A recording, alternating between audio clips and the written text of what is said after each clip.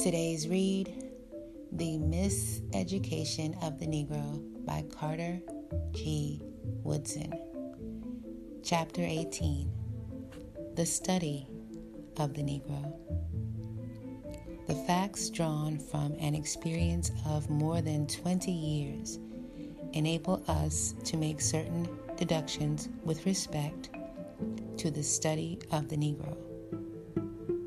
Only one Negro out of every 10,000 is interested in the effort to set forth what his race has thought and felt and attempted and accomplished, that it may not become a negligible factor in the thought of the world.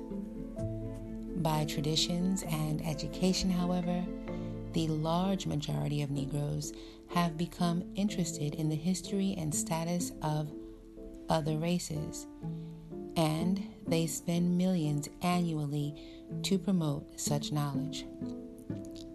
Along with this sum, of course, should be considered the large amount paid for devices in trying not to be Negroes. The chief reason why so many give such a little attention to the background of the Negro is the belief that this study is unimportant. They consider as history only such deeds as those of Mussolini, who, after building up an efficient war machine with the aid of other Europeans, would now use it to murder unarmed and defenseless Africans who have restricted themselves exclusively to attending to their own business. If Mussolini succeeds in crushing Abyssinia, he will be recorded in history among the Caesars, and volumes written in praise of the conqueror will find their way to the homes and libraries of thousands of miseducated Negroes. The oppressor has always indoctrinated the weak with this interpretation of the crimes of the strong. The warlords have done good only accidentally or incidentally while seeking to do evil. The movements which have ameliorated the condition of humanity and stimulated progress have been inaugurated by men of thought in lifting their fellows out of drudgery unto ease and comfort, out of selfishness unto altruism. The Negro may well rejoice that his hands, unlike those of his oppressors, are not stained with so much blood extracted by brute force. Real history is not the record of the successes and disappointments, the vices, the follies, and the quarrels of those who engage in contention for power. The Association for the Study of Negro Life and History is projected on the fact that there is nothing in the past of the Negro more shameful than what is found in the past of other races. The Negro is as human as the other members of the family of mankind. The Negro, like others, has been up at times, and at times he has been down. With the domestication of animals, the discovery of iron, the development of stringed instruments, an advancement in fine art, and the inauguration of trial by jury, to his credit, the Negro stands just as high as others in contributing to the progress of the world. The oppressor, however, raises his voice to the contrary.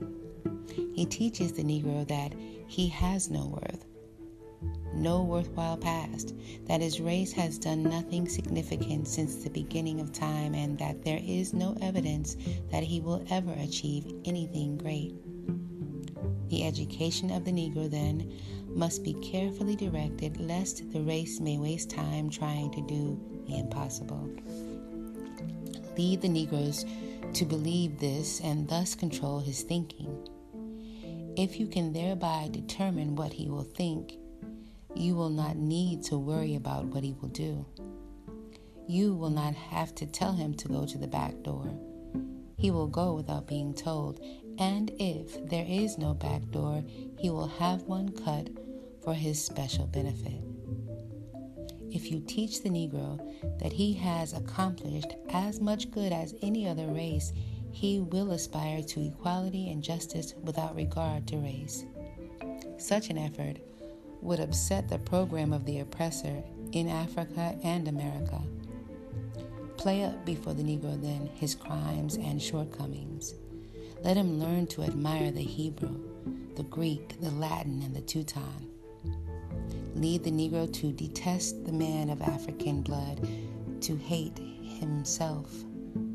The oppressor, then, may conquer, exploit, oppress, and even annihilate the Negro by segregation without fear or trembling.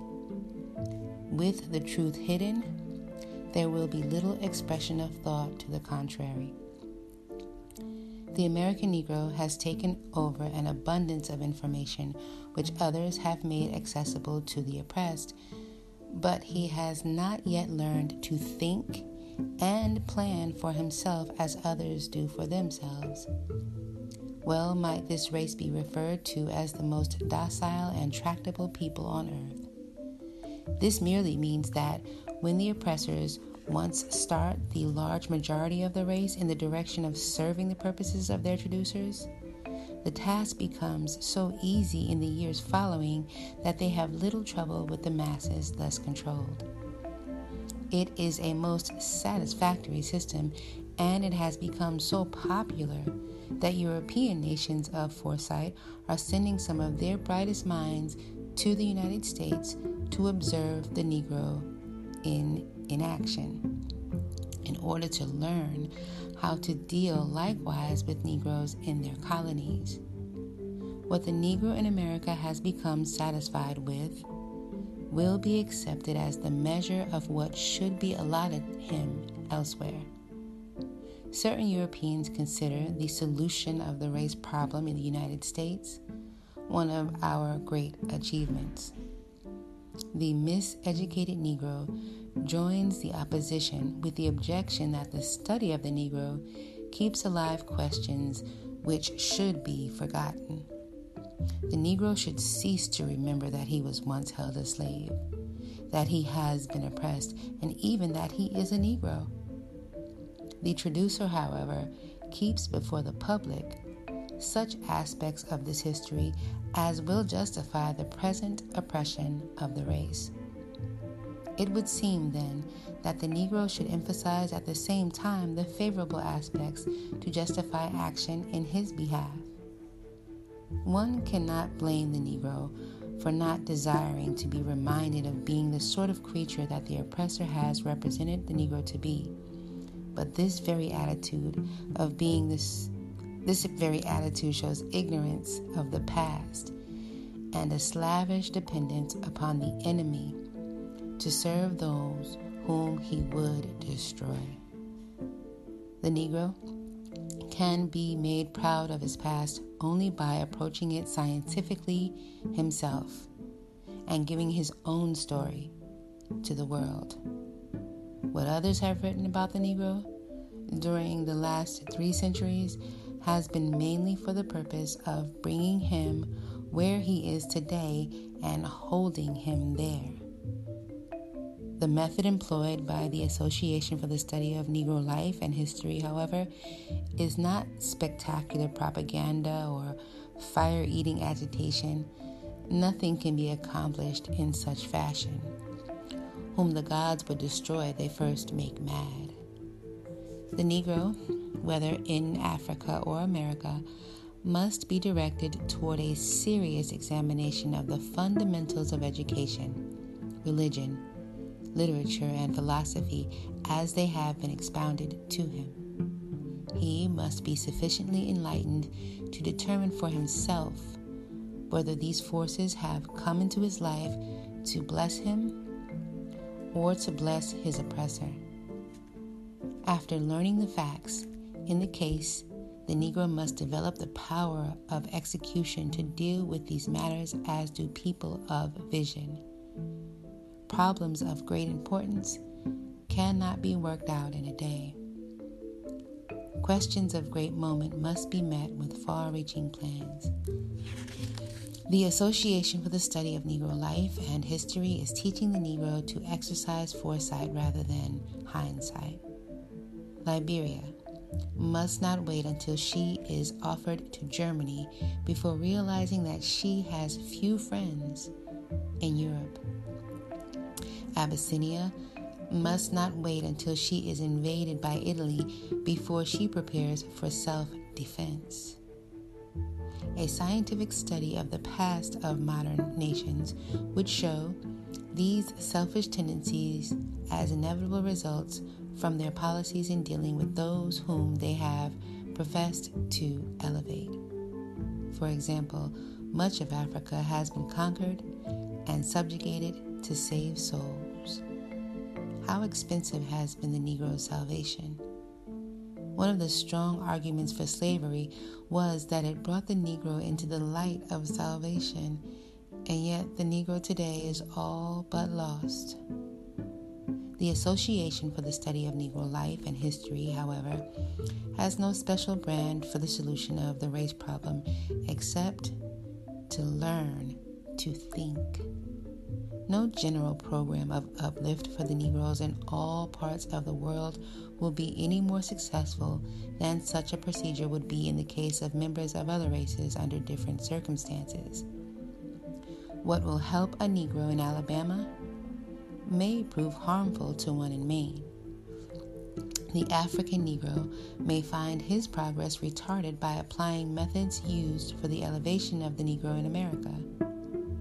A thinking man, however, learns to deal wisely with conditions as he finds them, rather than to take orders from someone who knows nothing about his status and cares less.